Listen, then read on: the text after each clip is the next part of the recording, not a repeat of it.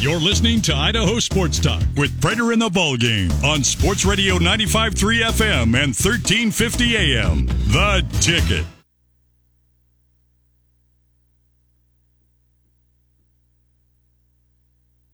Prater and the Ballgame, a Boise State game night. Prater says this could end up being one of the pivotal games in the history of this program, one of the most important games in the history of this program, Prater? It's definitely one of the most important games. The opportunities out there, there's a lot of boxes to check, ball game.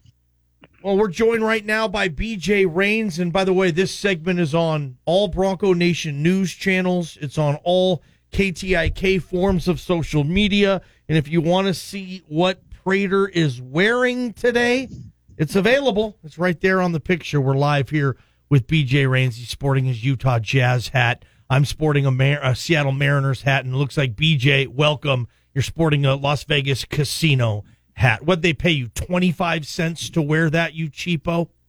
They paid for my hotel room. Is that enough?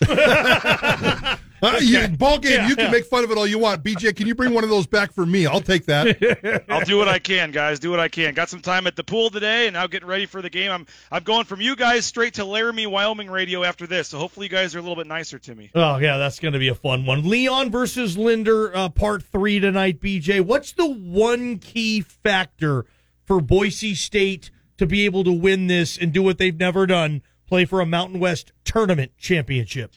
Stay out of foul trouble, and in particular, Malad and Armouche. I mean, going against Graham Ike, nothing against, Lucas Milner or Najee Smith or any of these other guys. They need 30-plus minutes out of, Malad and Armouche tonight. So how the game's officiated, I think, is going to be key. Malad and Armouche doesn't really take a lot of charges, so I have this crazy idea. I think that Tyson Degenhart should start the game on EK and just take a couple flops and get a couple charges and get him in foul trouble and get him on the bench. So I don't know. I think that's going to be the key to the game. Leon told us yesterday on an average game, Wyoming has 50 times a game where they post up either EK or Maldonado. So you're talking literally almost every possession, the ball's going to go into the paint to either Maldonado or EK. So how the game's officiated and how Boise State can defend in the paint without fouling, I think is going to be a huge key in this game. BJ, the styles of these two teams a lot more similar, correct, than that of, say, Nevada yesterday, where they want to turn it into a track meet. Boise State wants to get you in a phone booth and beat the hell out of you. Wyoming, stylistically, kind of matches up with Boise State well, don't they? Yeah, no, they like to slow it down.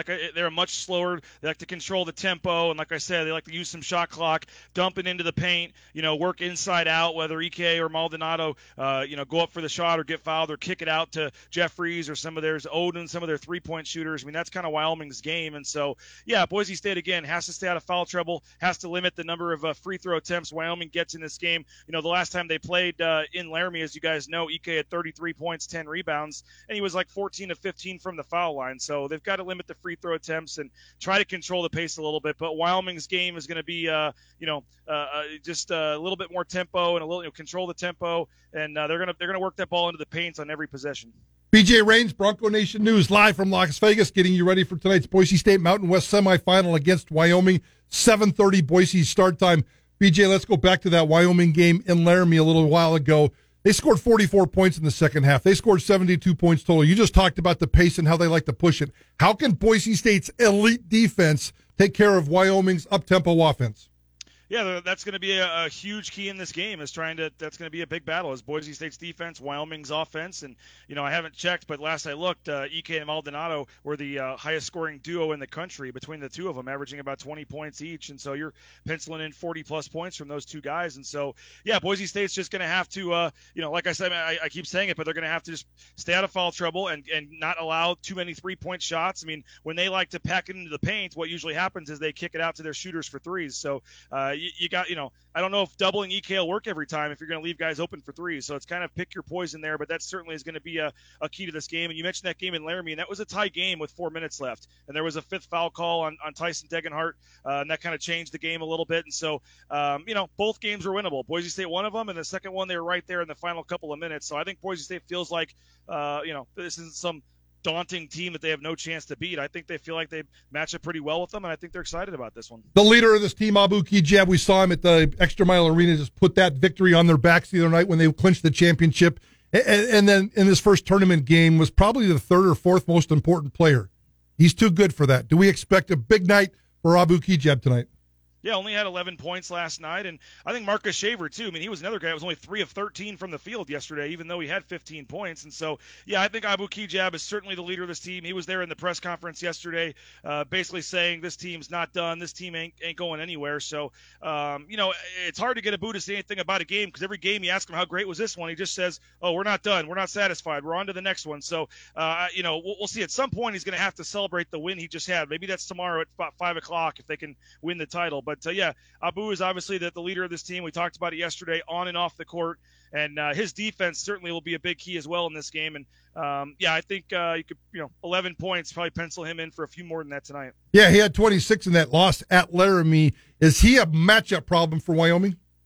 Yeah, it's funny because everybody's talking about Emmanuel Acott, 6'8" point guard. Well, Maldonado's like 6'8" too, so that's kind of an even trade there at the point guard spot. But I think he has a chance to be a matchup problem there on the wing, and he likes to back down into the post himself, kind of like Maldonado does, and work out of the middle. So I think Kijab's a big player, but honestly, I think Marcus Shaver is a big player in this game, and I think they're all big. But I mean, Degenhardt, he only had 9 points yesterday, I think 6 rebounds, but again, he fouled out of the last Wyoming game, wasn't in there at the end of the game. I think Tyson Degenhardt has his feet wet now after playing in his first Mountain West tournament game yesterday, and I think that Tyson Degenhardt's a big key to this game as well this afternoon. BJ Rains, Bronco Nation News, live from Las Vegas. Again, this segment is being broadcasted through video as well on all forms of everything we have here, social media, online, and all that good stuff. BJ, your hotel room looks pretty nice, by the way, man. They set you up pretty good at Circa. No wonder you're wearing their hat, man. I like it. It is very nice. Good, nice little spot there. BJ, I don't think Wyoming is 100% in yet. Honestly, Indiana is going on this run in the Big Ten tournament. They beat Illinois today. They could be stealing a bid. I don't know if anybody cares out there, but Conference USA, the number 1 team, North Texas, who went to the tournament last year, they're the 1 seed in Conference USA. They lost in the quarterfinals today to an 8. Now all of a sudden they don't think they all of a sudden they could be a bubble team. In your opinion, does Wyoming or at least have to play well? I mean, they have them in the first 4 right now. Lenardi does. So it's not a given, I think, that they're in this tournament, which I think makes it even more important for Wyoming and Linder to get this done tonight. I think Wyoming wins this game, BJ. Are we allowed to mention Lenardi as a CBS station, or do we have to stick to Palm here? I don't know. I haven't looked at Palm right now, but Palm's probably close to it too. But you're right. If you look at the bracketology guys and reading the latest tweets from Joe Lenardi, he says Wyoming's in. He says they're in. He says that there's basically all the bubble teams are fighting for the last 3 spots, and he has Wyoming as the top of the last 4 in. So you listen to the bracketologists, they're in. But I don't think Jeff Linder's sitting there, going to be sitting there with his feet propped up, feeling good if they lose tonight. So I mean, it's a quad 1 game for both teams. It's a neutral court game, so top 50 of the net is quad 1. So this would not be a bad loss for Wyoming. Certainly a win would cement their spot, but I think they're still, in a decent spot if they lose. You mentioned all the teams that won today, all the bubble teams. I mean, certainly the bubble is shrinking, and Wyoming has not played great down the stretch here. I mean, they've won 2 in a row, but, have been in a little bit of a slide. So I don't think they're comfortable, but I think they would probably still get in, but I don't know if you want to take that chance if you're Wyoming. BJ, I saw your boy last night, Bousher, talking about or putting out a tweet that said Wyoming fans are outnumbering Boise State fans 10-1. We all knew that Boise State fans would travel down there better than they have in the past. Wyoming has always been one of the best down there. The entire state empties out. Is there any kind of fan advantage for Wyoming tonight? Well, how about this, guys? It's kind of a unique way they did the seating. So each of the 11 teams gets like a section, and basically each quadrant of the arena has 3 teams in it, and they're kind of layered. Well, it just so happens that 3 of the 4 teams playing tonight all are in the same quadrant of seats: Wyoming, San Diego State, and Boise State. So you're going to have 1/4 of the arena 100% full, and then the rest of the other 2/3 of the arena, whatever it is, 3/4, a little bit sparser. So it's going to be a little weird because the Wyoming and Boise State fans are going to be literally sitting right next to each other. They had a huge crowd. They travel really well, and then now the fact that they're playing well and doing well this season. Yes, it was. I don't know if I'd quite go 10-1, but it was probably 7-1 or 8-1. It was a huge advantage for Wyoming. I do know some Boise State fans that couldn't make it down until today. So I think Boise State will have a little better contingent tonight. But it'll be a big pro Wyoming crowd, and that Wyoming UNLV game yesterday was pretty insane how 50-50 that crowd was and how awesome that atmosphere was. So you got the top 4 teams, all those fan bases traveled, knowing they were going to be in this game tonight. I think you're going to have a big crowd for both games, but I would just think Wyoming will easily have the best attendance of the 4 teams tonight. BJ, I know you haven't been in the town as long as Prater has here and covering this team, but Prater thinks this could be the biggest game in Boise State basketball history tonight. What do you think on that?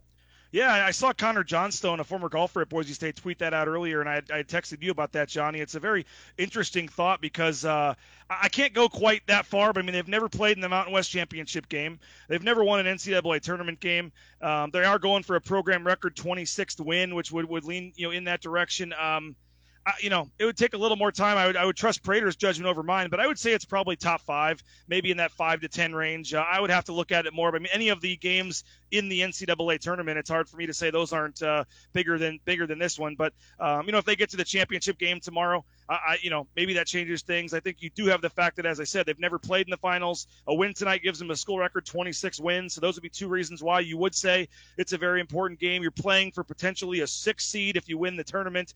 It's a monster game for Boise State, for Leon Rice, for this program to continue their ascension as becoming a basketball school. But semifinals of a conference tournament game, I'm not quite sure I can say it's the biggest game in school history. Yeah, I think that's fair, BJ. And there's probably, as you guys both said, there's 4 or 5 or 6 games out there where you could debate them, and there's really no wrong or right answer. And what the emphasis of what I was pushing on is it's taken the last month for the psyche of the Boise State fans to jump on board and not say anymore, Leon's going to screw it up. They're on board, and they're clearly on board with this team. And if he loses tonight, and I don't think he will, Johnny thinks they're going to lose. I think Boise State's going to win. I think they'll probably lose to Colorado State in the final tomorrow. But the psyche, if you can get past this game tonight, or if you lose this game and then you lose the NCAA tournament, it's like we're going into the offseason. It's like, they couldn't get it done again.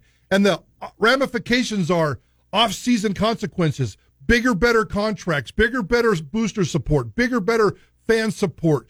Jeremiah going out and asking for money for this for this basketball team to fix the infrastructure. That's what I mean in terms of it's just important to finish strong with no blemishes so they can go into this offseason with this great killer psyche about something good that they've done. Yeah, and I'll agree with that, and that all makes sense. But I'll not only am I on your side for tonight, Prater, I think they win the tournament. I'll come out and say it. I said it yesterday. If they won the game yesterday, I thought they were going to win the tournament. I just felt like yesterday was the game they need to get over the hump. They survive. They kind of take a deep breath. I think you continue to get guys healthier, to guys not be as sick. I think they come out and get to the championship game tomorrow. And if they play Colorado State, we are, in Vegas. I would feel very confident that Boise State could win this game tomorrow. They've talked for 2 weeks about how they want another chance at Colorado State. If they get to play Colorado State tomorrow in the finals, I would feel very confident that Colorado State wouldn't get them for a 3rd time this year. BJ, is this team on borrowed time? I asked Prater this earlier today. I want your opinion too, and I say that meaning if they lose tonight and then they lose their opening round game in the NCAA tournament, are fans still going to stand up and applaud this season and say it's maybe the best season in the history of this program? Or do you think there's going to be a big or all this other stuff at the end? Is this team on borrowed time right now with this fan base, or they still have at least a little bit of work left to do?